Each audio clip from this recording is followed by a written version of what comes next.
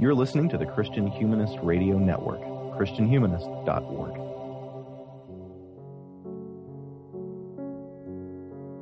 Walter Brueggemann did not only teach me to read the Bible, he taught me to read.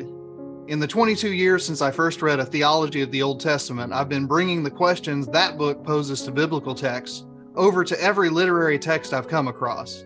In what ways am I reading primary testimony or counter testimony as I take on Toni Morrison or John Milton or Sophocles? How are these texts relating to and creating audiences when I teach Shakespeare or Plato or James Baldwin? And where do my own readings fit into stories of interpretive and disciplinary conversations whenever I engage with any text? These questions are still rolling and still doing their work in Brueggemann's recent collection of essays, Resisting Denial, Refusing Despair, and Christian Humanist Profiles is thrilled to welcome him back to the show. Walter, thank you so much for joining us again. Thank you, Nathan. I'm so glad to be with you. Since this is a collection of essays, I want to start in the middle of things with your 9th chapter, The Bugaboo of Socialism. We can talk about economics as we go along, but I want to start out with an early claim in that chapter, namely that, quote, sloganeering is designed to stop critical thinking, end quote. Because so many of our listeners have heard me talk about your books, and I imagine a bunch of them have read your books as well, I want you to relate that to a book that I and many of our listeners likely have read, The Prophetic Imagination, in which you teach us to think of prophets not as problem solvers or engineers, but rather as poets. So how does the grieving and hoping poetry of the prophet differ from sloganeering? Well, obviously,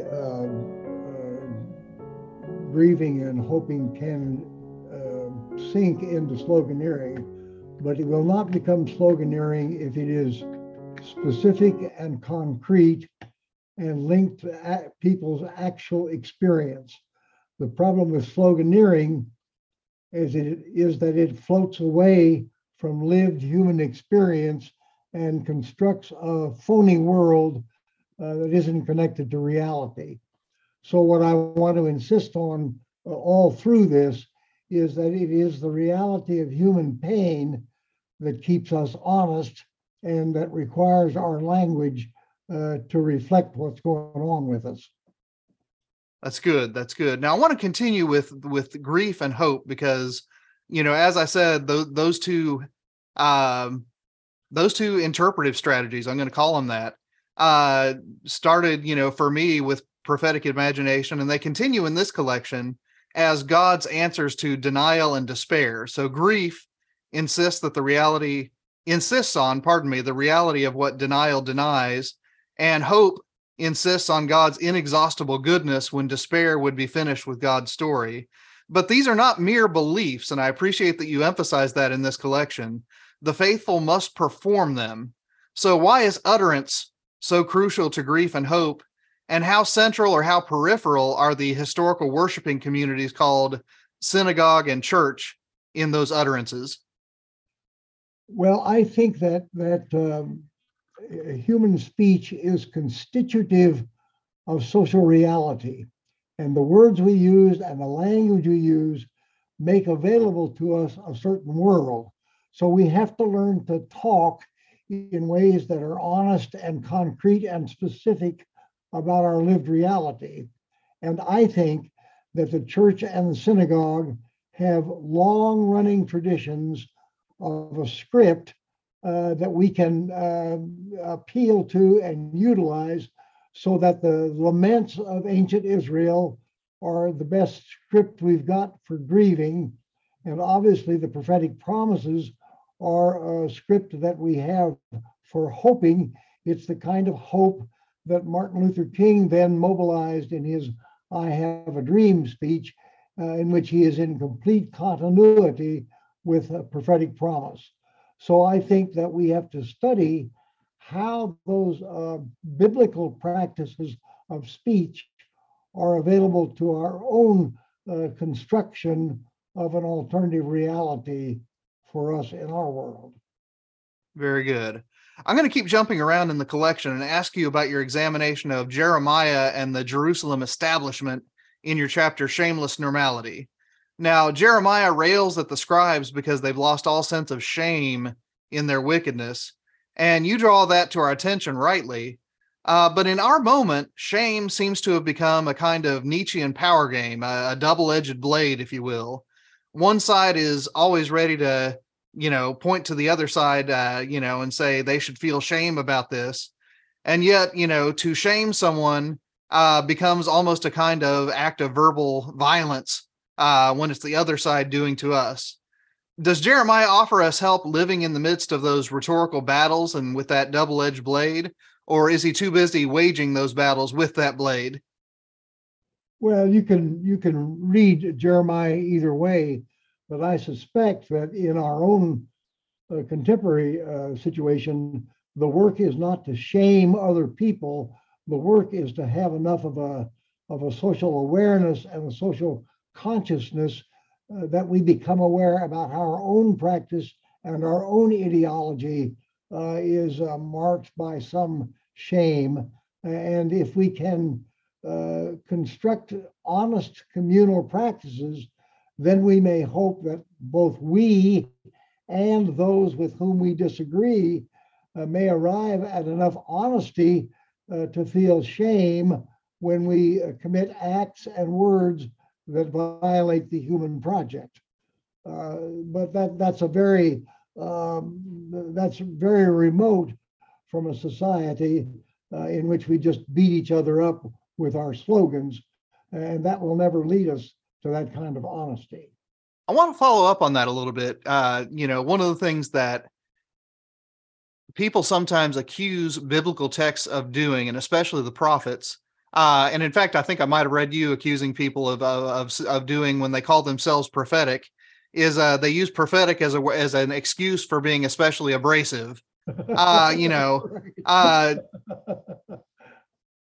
Let me ask you this. I mean, as we combine the call to speak this truth and to be concrete, like you said, with that self-examination that you just talked about, I guess the tension that, I've never managed to navigate very well myself is between a self-examination that tends to paralyze me when I want to speak the truth about a world that I inhabit.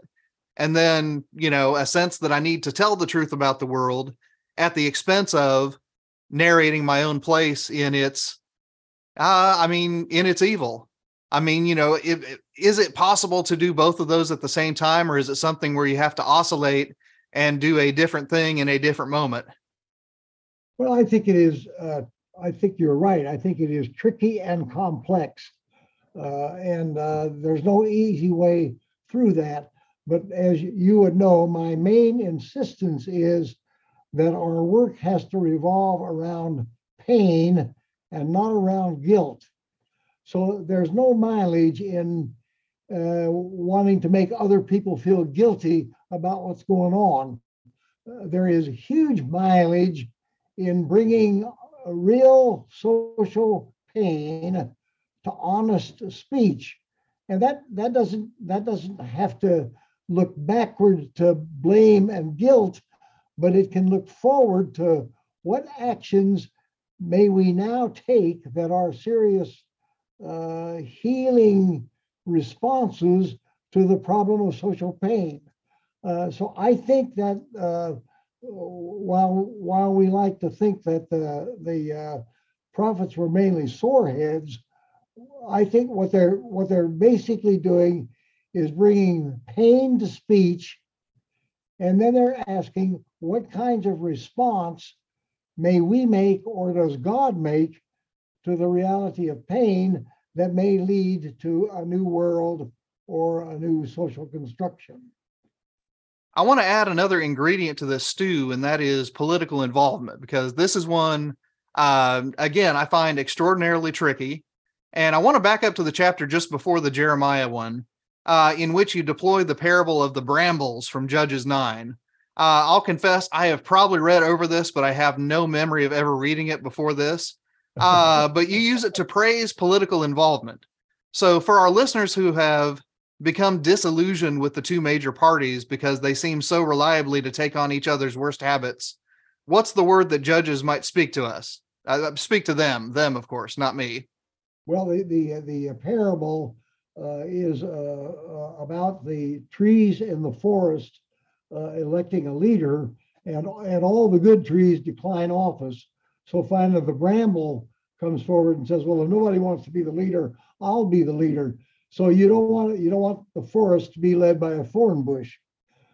So I think that political engagement that is not overly committed to ideology and party sloganeering, but that really wants to mobilize community power for the sake of doing good, I think is an important religious commitment. And insofar as thoughtful, responsible people abdicate that opportunity to be involved, that's the leadership is going to be taken over by people who have more nefarious goals of their own.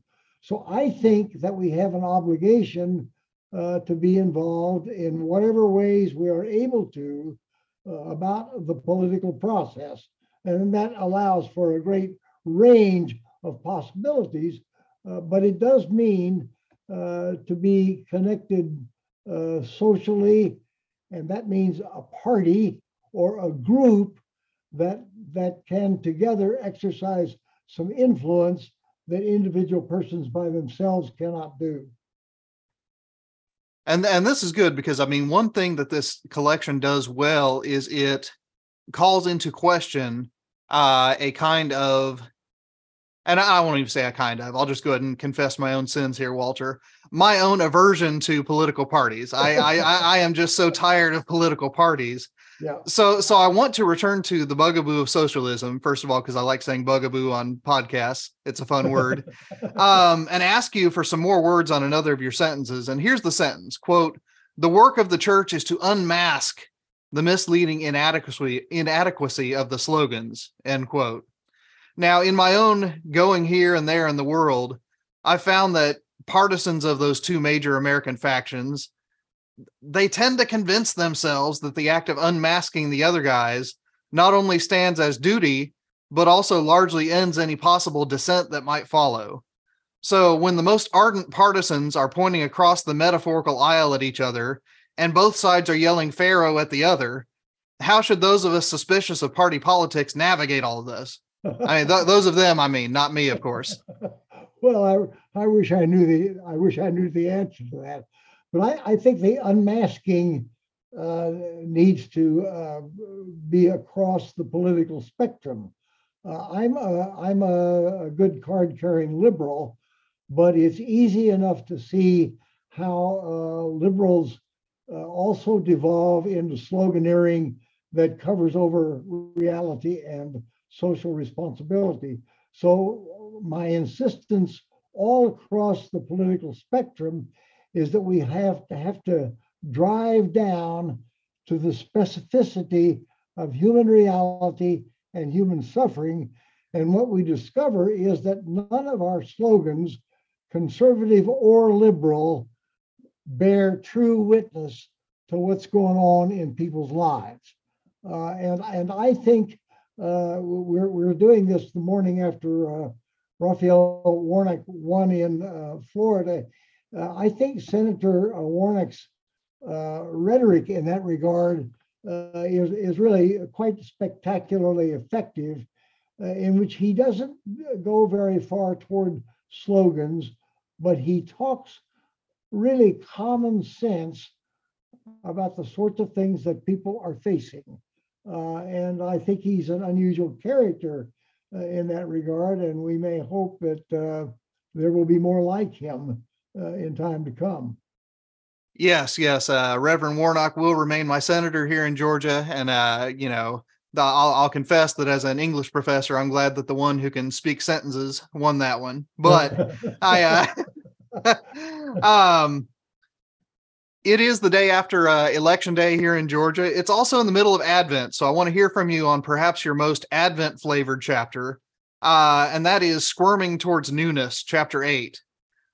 You give a reading of Psalm 114, and you repeat its imperative to tremble at the coming of God's new possibilities. if you're one of those people whose power and standing rely on the old systems of duplicity and violence. Now, Walter, I want our churches calling that out from the pulpits and drinking big gulps of it at our Eucharistic tables. But once again, my nervousness reemerges as I get older. How easy is it for two factions who feed on demonizing each other to co-opt that kind of oracle against the violent? And so really, I mean, here's my real question. How is it that I've gotten old and you haven't? I've gotten very old. Well, I think that what white congregations have to do, and it looks to me like both you and I are white. So it would seem. What white congregations have to do in this regard is to help people face up to the unarguable fact that the world in which we prospered by our white privilege and supremacy, that world is gone. And it's not coming back, and not all the militia violence in the world is ever going to restore that. So we have to talk sense about the fact that that's a real loss to very many people. Now, obviously, the work in an African American congregation is a different kind of work, which I assume is a very glad welcome of what is emerging in front of us. So we have to suit our religious rhetoric to the people that are in front of us. But I think for white conservatives and white liberals, the new facts of our socio-cultural economic situation require very painful honesty. And I don't know anyone except the church that either has the opportunity or the script to help people engage in honesty about this change that is in front of us. I want to follow up on that, because one of the church's core practices, and one of them that I think that we're always learning to do because we forget so easily how to do it, is confession of sin. And it strikes me that, what you're narrating right now is a kind of confession that Americans are especially bad about, which is the kind of confession that says, not that I have wronged, but that we have wronged. That strikes me as a very biblical kind of utterance, to go back to the idea of utterance. People have written books about why Americans have such trouble saying that we have wronged. What kinds of practices does the church have to learn to confess that way? Well, the church has got to overcome its long-running individualism. We talk as though we come to Christ one at a time and all of that stuff. But in fact, we are a systemic network of people who use our social power in concert. And therefore, when we come to confess our sin, we have to speak with and on behalf of the network through which we act and through which we receive our life. But I'm inclined to think that for the long-running practice of confession of sin, that we may be in a moment when we really need to be practicing a confession of loss.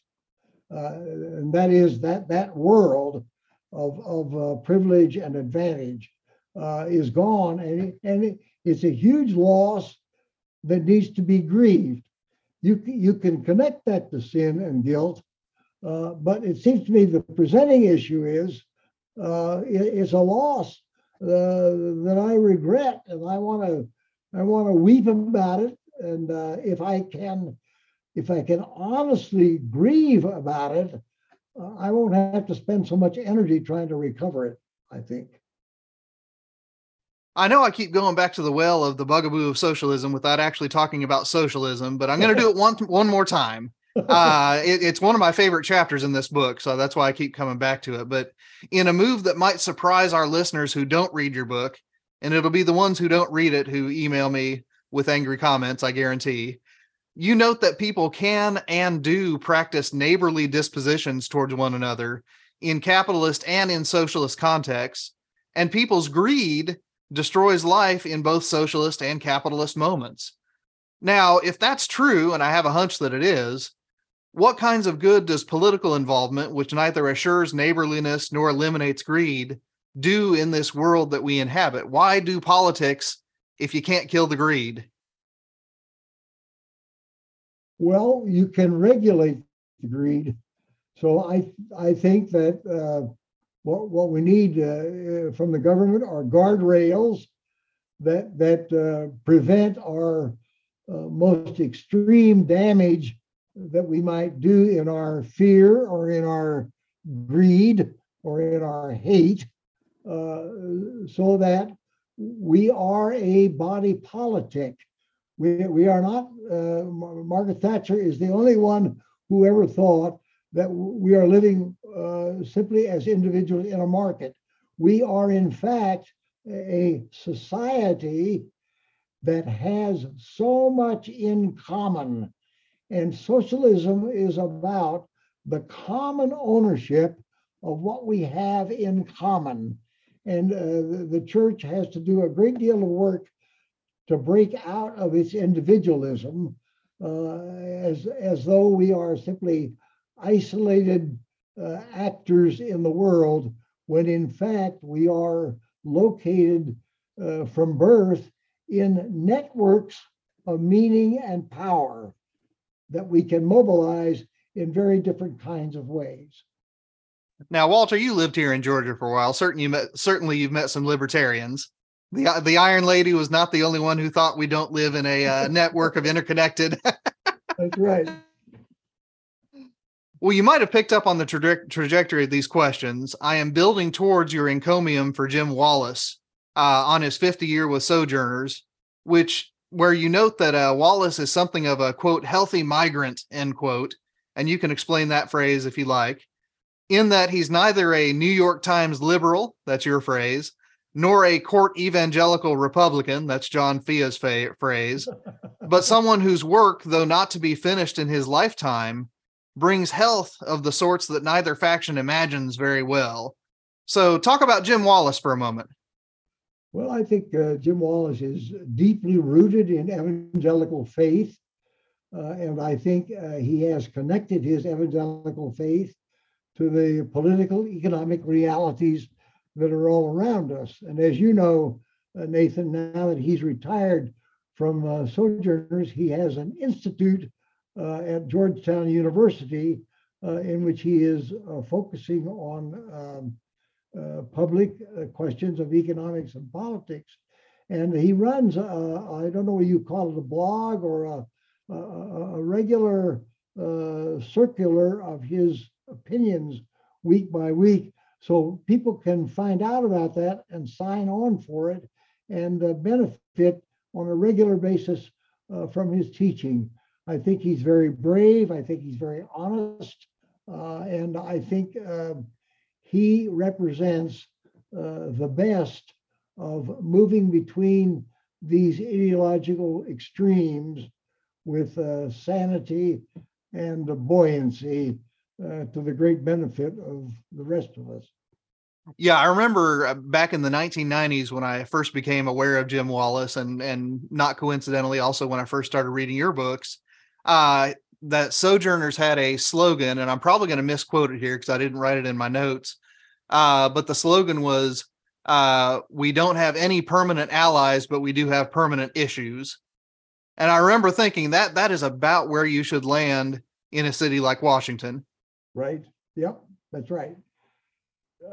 So that leaves a willingness to make provisional alliances in which you don't have to agree on much. Ted Kennedy was a master at creating provisional alliances, and I think Senator Warnock does the same thing, in which you can mobilize people together around a particular issue without having to agree on everything.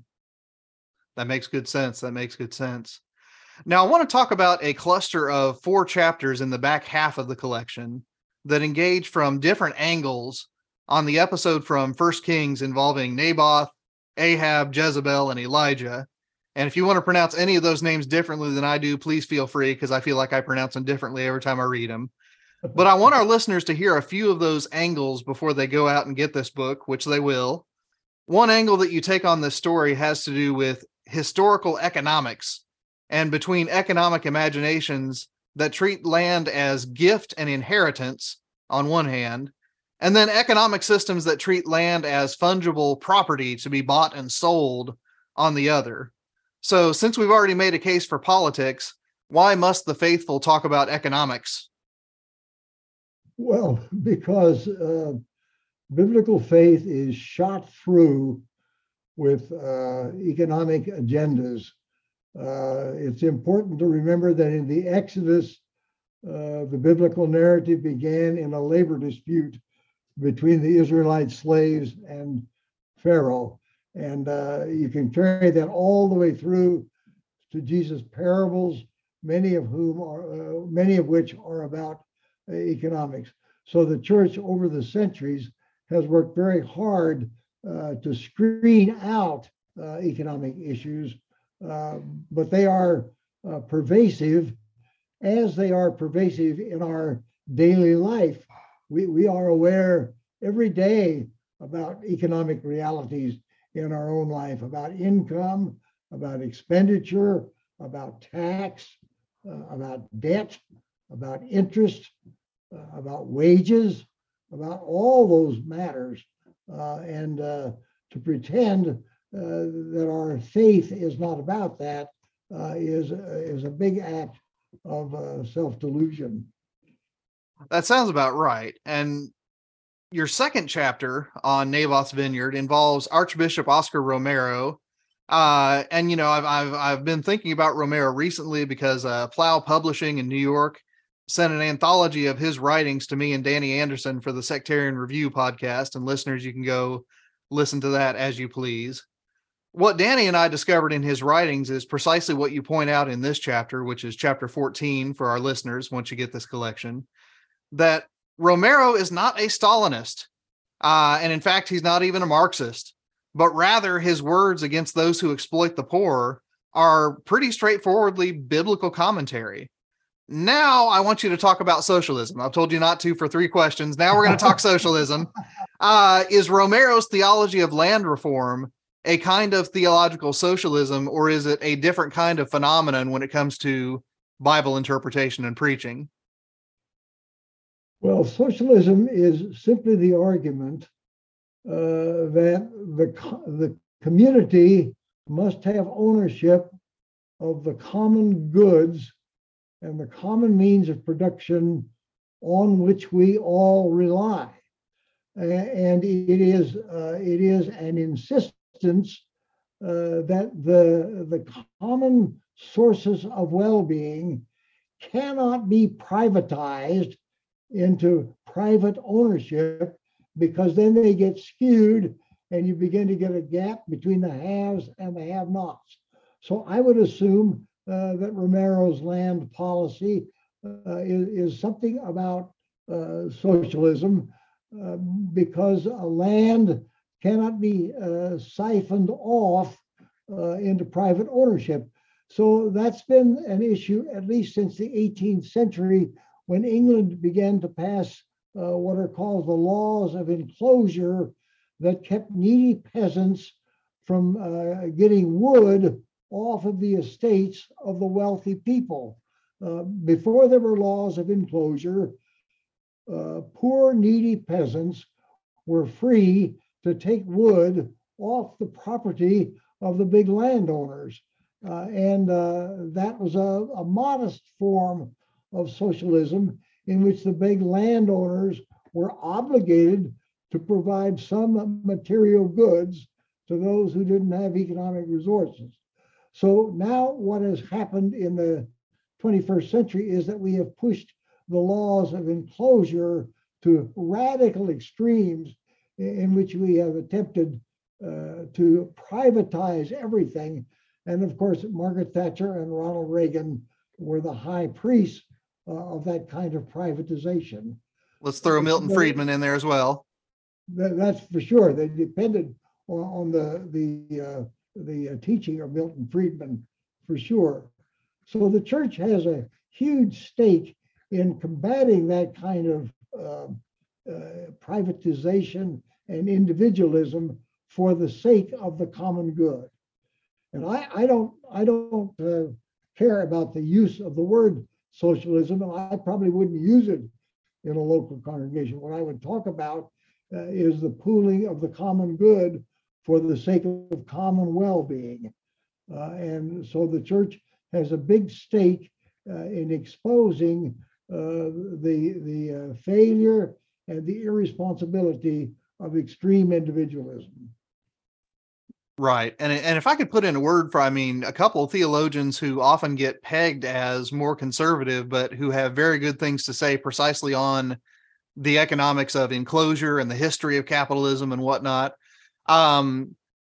Whatever else they say about a goodly number of other things, and I realize that they do, writers like John Milbank and William T. Cavanaugh, coming from a Roman Catholic and a Church of England context, respectively, one of the big critiques they have is precisely for multinational capitalism, and one of their big complaints is that it gets ideological.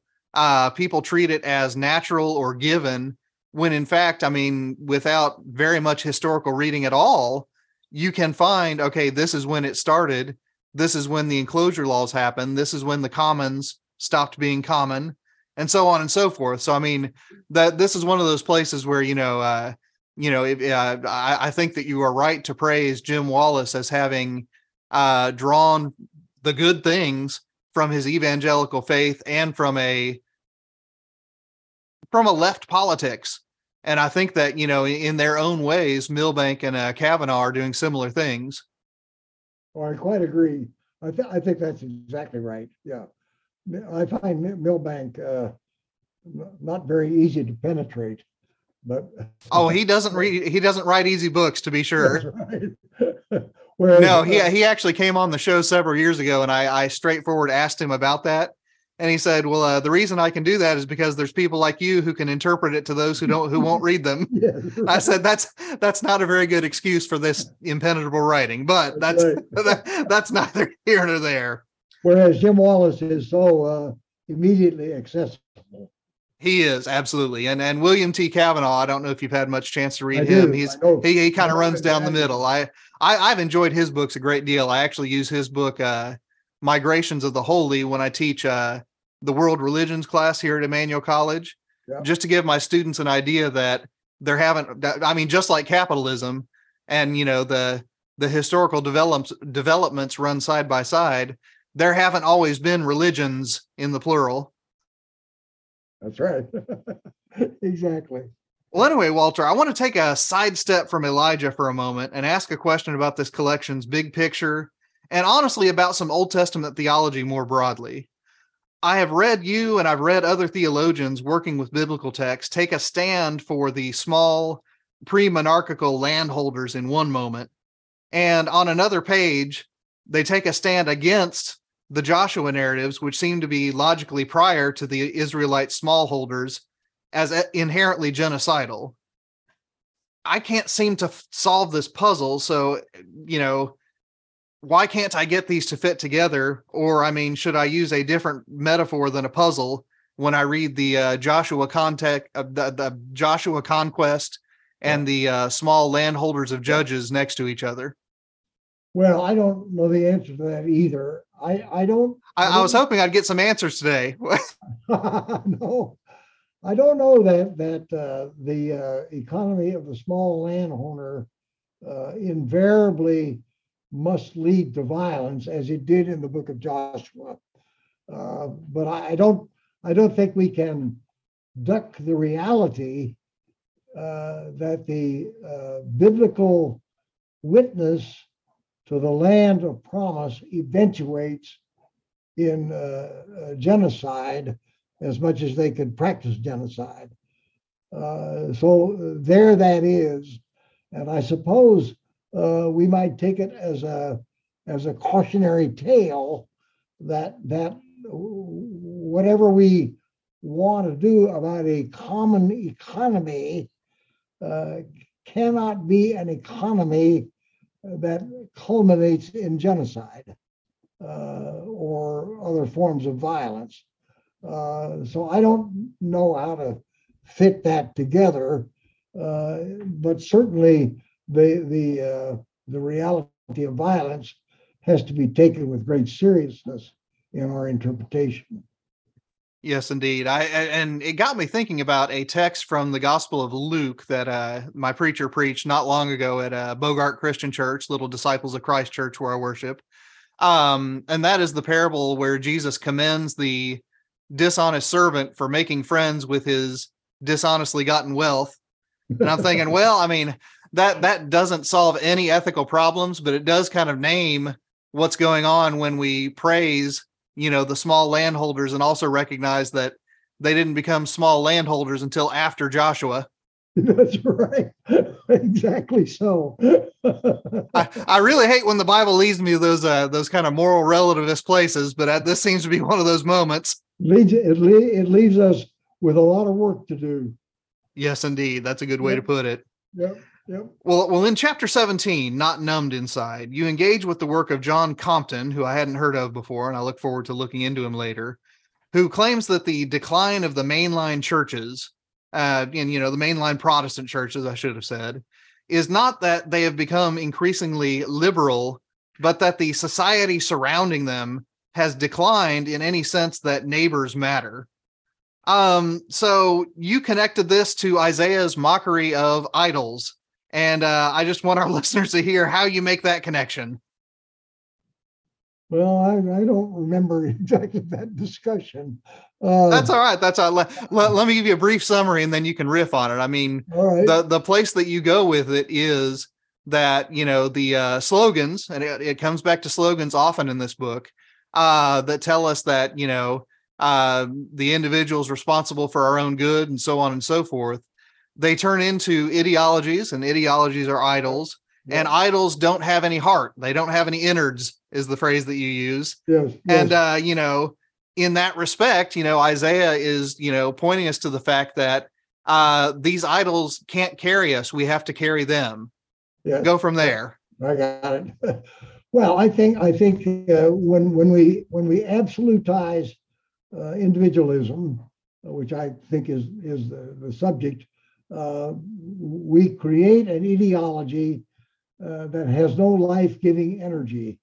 So it is the ideology or the idolatry of individualism wants to talk us out of community, neighbor, commonality. And I do believe that individualism is one of the great idolatries of our market economy, and we have to bear witness to the fact that we cannot get along without neighbors. I think that has become even more clear through the COVID epidemic, that neighborliness has become a non-negotiable resource for making it in this kind of society. And so we have to, there is there's a standard catalog of idols, I think, that goes back to Bacon, but we can gerrymander that list of idols in a variety of ways. Idolatry happens whenever we absolutize something that doesn't warrant that much support or endorsement. Right. Let's go ahead and go to Francis Bacon, because, this is one. I was surprised that this is how the book ended.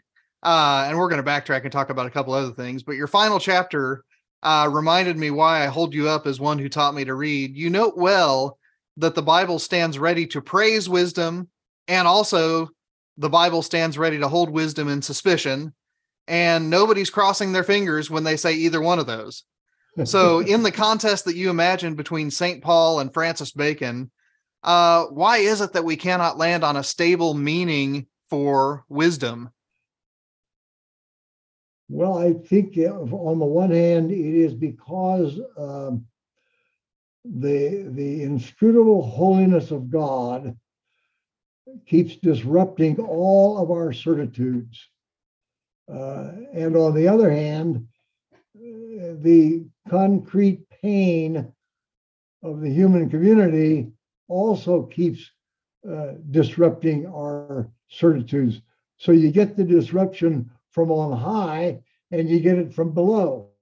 And wisdom always wants to arrive at some reliable claim that will stand up in a variety of different contexts. But what the best wisdom teachers knew in the ancient world is that every wisdom certitude is subject to revision when you get more data. And the data keeps arising from the lived reality of our common life. So we're always having to adjust.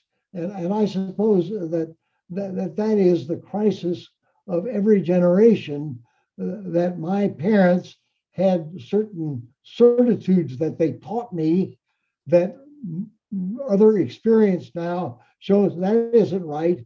And my children and my grandchildren are also revising the certitudes that I thought were settled. And that's what it means to be alive. Right. And I mean, that's also, just at the core of the book of Job, which is one of those books that I enjoy so much teaching to college students, because it is Eliphaz, Zophar, and Bildad who keep saying what you should say about God. And then Job keeps saying, no, what you've been saying about God is utter nonsense. And here's a poem about why it's nonsense. That's right. Good. Yep. I think I've taught Job to college students somewhere in the neighborhood of 15 times. So I've come to love that book greatly. And I tell my students it might be the greatest atheist book ever written, and it's right in the middle of your Bible. That's right. Good. Yeah. Well, Walter, I guess we're going to finish here with the essay on becoming a statistic. And in that one, you revisit the census that David takes in 2 Samuel and in Chronicles. And you note the anger that numbering the people provokes in Yahweh and in the implicit echoes of Caesar's census that summons Joseph to Bethlehem. I guess it's a good chapter to end on during Advent. Yeah. Now, here's my question. What ways of life can the faithful take on in the face of nation states and corporations that seem to enjoy nothing more than counting poll results and counting clicks and counting dollars and basically everything that you could possibly do to make people into statistics? How must we live otherwise? Well, in most elementally, we must live otherwise, that when we gather in community, we do not traffic in statistics, but we traffic in specific narratives about need and possibility. And as soon as we try to kick that up to scale with statistics, we lose the specificity of the narrative. And therefore, the church has to be a storytelling community that focuses upon the immediacy and the specificity of human possibility and human predicament. And just to point to one more voice that often gets championed by conservatives, but has similar things to say that to this chapter. One of the points that I remember best from Jacques Barzun's book, From Dawn to Decadence, is that, with the rise of mathematically rooted science, the human temptation just explodes to abstract things, to reduce things to numbers. And when I was reading his book, I had in mind that I was reading, the book that my conservative friends keep recommending to me. So I never thought of connecting it to Walter Brueggemann, but now I said, okay, I should have been thinking in that direction. Good. Well, Walter, I've been at the wheel for most of this conversation. So in the spirit of hospitality, I'm going to let you have the last word. what do you want our listeners thinking about grief, hope, or whatever else as we head for the door?